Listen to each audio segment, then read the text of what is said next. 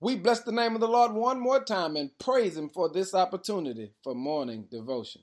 Family, today's focus is God's best kept secret. When you get a chance, read Acts chapter 20, verses 7 through 12, and here's what you'll discover. While Paul was teaching, a young boy fell out of the window and died.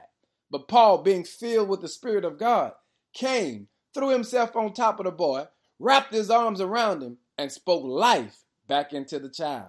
Hey family, I need you to recognize your name might as well be Paul, because God is going to use you to speak life back into somebody. You know what I'm trying to get you to understand?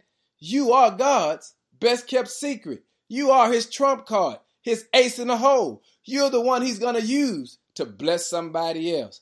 I need you to get ready today, because God is going to use you in a mighty way. Listen, here's what you need to recognize. Why do you think He's been blessing you so long? Why do you think He's been keeping you? Why do you think He's been showing you so much favor? It's because at the appropriate time, He's going to use you to wrap yourself around somebody.